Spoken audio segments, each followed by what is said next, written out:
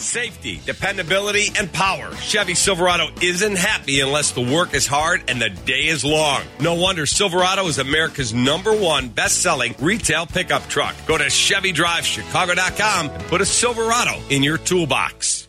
Today's theater segment, which is a part of every Dean Richards show, I'm very excited to be taking part in because it's a play that's very close to my heart, because it's very close to my mind and my body, because I am in it. I'm currently appearing in a production of The Crucible, Arthur Miller's still relevant fictionalized history of the Salem witch trials of 1692. And today's guest is my friend and my director, Charles Eskenizer, who's the founder and the director of the current production at Invictus Theatre here in Chicago. Welcome, Charles. Hi, Jim. Thanks so much for having me. Oh, well, thank you for coming on. I joke, this is the second play that I've done with Invictus and with Charles at the helm. And so I have enjoyed my experience so much working with Charles and the entire Invictus team, and he puts together such a talented cast every time. The last year was a very special year for Invictus. Nominated for how many Joseph Jefferson Awards last year? 13. 13? Yeah. And my gosh, over 2 plays, 13 nominations. I'm proud to say that our show got how many? We got 5 or 6 of those. I think it was something like that. Six maybe even 7. Maybe even 7. I think it was 7 actually. And our production of Who's Afraid of Virginia Woolf won 4 Jefferson Awards, Jeff Awards, which are akin to the Tony Awards on Broadway, including one not only for Charles for Best Director, but also for Best Production of a Play. So Best Play. It was very cool to win that final award of the night. We all got to go upstage. It was on stage. It was very exciting. And so I like to joke to say to Charles that now we're working in another play together. So he is, he's Martin Scorsese, and I'm his Robert De Niro. If you call... Good to talk to you again. Yes, Marty. When you call, I answer. But I'm very proud of this new production, and certainly Charles is too, at the Invictus Theatre, which is at 1106 Thorndale in Chicago in the Edgewater neighborhood, storefront theater. Charles, what do... our production of The Crucible and Taylor Swift have in common?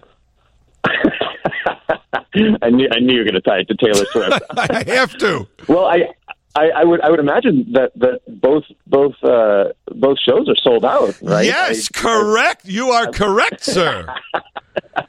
They are both sold out runs, and I mean, hey, look, Taylor's got three nights at Soldier Field. That's pretty impressive. But we have 4 weeks of sold-out shows at Invictus? Yeah, 24 performances. Wow, Is that the first time that a run at Invictus, the entire run has been sold out? I want to say it is. We, at least this early, and usually it picks up as we get towards the end, and reviews come out, and, word of mouth gets out, and the final weekends sell out. But this one, I mean, we sold out really quickly. And our production of Ruined last year, Lynn Nottage's Ruined, which is a really beautiful, powerful piece, that one sold out pretty quickly too. But this one might have even surpassed that. Well, explain to me. Arthur Miller is one of my favorite playwrights, and so I was very excited when you told me even last year that you were going to be doing The Crucible. I was saying I'm definitely going to audition for that. Explain to me why you chose. Here's a play that was written 70 years ago this year, in fact, 1953, about not only the Salem witch trials, but also kind of an allegory of, at the time, the McCarthy era Red Scare. So why did you choose to do the Crucible in 2023? Oh, my goodness. Well, I plan our season around a theme, and our season this year was rhetoric and groups. So our fall Shakespeare show was Julius Caesar, and that was exploring rhetoric and how it incites violence. These senators get together and essentially they murder the the leader of Rome right in front of everybody, and then try to manipulate the crowds with their rhetoric, and it goes pretty badly for them. And then we followed that up with The Mountaintop, which explored Martin Luther King Jr. and his legacy and how he shaped the civil rights movement with his rhetoric. And then now with The Crucible, we're looking at the rhetoric of groupthink and mass hysteria. And this play, I mean, you said it already earlier, that it's very, very relevant. And I mean, back in the 1600s, late 1600s, when the Salem witch trials were happening, to McCarthyism, to right now, it's looking at this polarized society, these people that are divided, and these societies that are quite literally eating themselves, like destroying themselves from the inside out. And so I read the play, and I about a year ago when I was planning the season, I just couldn't sleep that night because I was so excited to produce it. Yeah, and one of the great things about Invictus, it is one of the great storefront theaters in Chicago. If you've been to some of the one of the big houses in Chicago, certainly downtown or in the suburbs, it's great to see a big show. There's no question about that. Yeah. But there's also a huge advantage of going to a show in a theater like Invictus that has maybe 40 seats at best. You're so close to the action. I think that's what makes the show has gotten some great reviews, and I've been very excited and proud of those reviews. And I think one reason is because the audience, just like our production of Virginia Woolf last year was, the audience is so close that you can feel the acting, and this play as written is so intense. And I think the smallness of the theater and the way that Kevin Rolfs has done the set design, it just brings the audience right into it. Oh yeah, absolutely. Yeah. I mean, one of the challenges, but it's a beautiful challenge of our space, is the intimacy of it. And like you said, I mean, it's something that you don't get at the big house theaters. Is you are right up in the action when you're an audience member here. I mean, you can, in some cases, feel the actors spit flying on you, and see the intensity in their eyes. Which in some of the bigger house theaters, you're quite distant, so you can't really get that experience. But this is, I mean, near immersive. But yeah, one of the challenges that we face with our space, because it is so small, is, what do we do with all of our actors and our patrons to some extent as well, too, with our confined space. And so I had the idea when I was looking at this show, it's a big cast of, well, why don't we just have them all on stage at once? And then it kind of, Kevin and I were talking, and I was like, well, there's so much social pressure, and this town is in a crucible, a test, and they are undergoing this process, and the town's on trial right from the very beginning. So we've kind of set it up like these juror stands where the actors are on stage sitting essentially on trial right when the audience walks in. So it's a very tense environment to walk into right off the bat. I think it sets the tone for the piece beautifully. With the and also there's some great music. What is Petter's last name? I apologize. Walbeck. Yeah, Petter Walbeck does some great job with the sound. It's almost very Twin Peaks like, with this droning. Yeah. And the coolest thing is, as Charles says, when the show starts, the entire cast is sitting and almost like jury box pews on each side of the stage, and there's this droning music, and when the audience walks in, they see us, and they hear this music, and usually before any show, people are always, before the show starts, they're always talking and this din of people. But when people walk into this, they feel like they have actually walked into Salem. They've walked into the meeting house or the courtroom, and no one talks. The audience sits there. And because we're sitting there when they walk in, so it's like a good 10 minutes before the show starts. Yeah.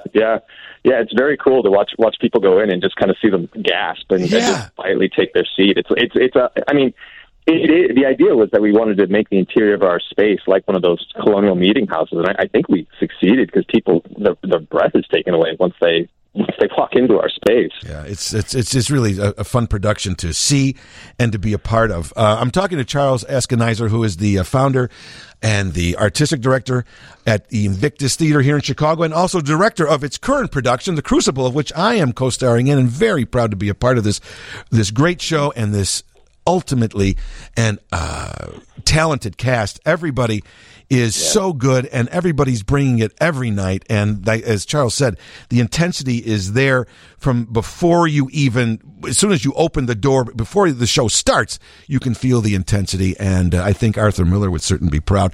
We're going to continue to talk about the Crucible right after this. I am Jim Turano filling in for Dean Richards, but listen anyway. We'll be back after this. No switching. On the phone, and my guest for this theater segment right now is Charles Askenizer, who is the founder, artistic director of Invictus Theatre here in Chicago, 1106 Thorndale, and also the director of its current and sold-out production of The Crucible. And I also should mention, Jeff recommended once again. Once again, Marty, I said that Charles is my Martin Scorsese. I'm hopefully his Robert De Niro. We're 2 for 2 with Jeff recommended shows.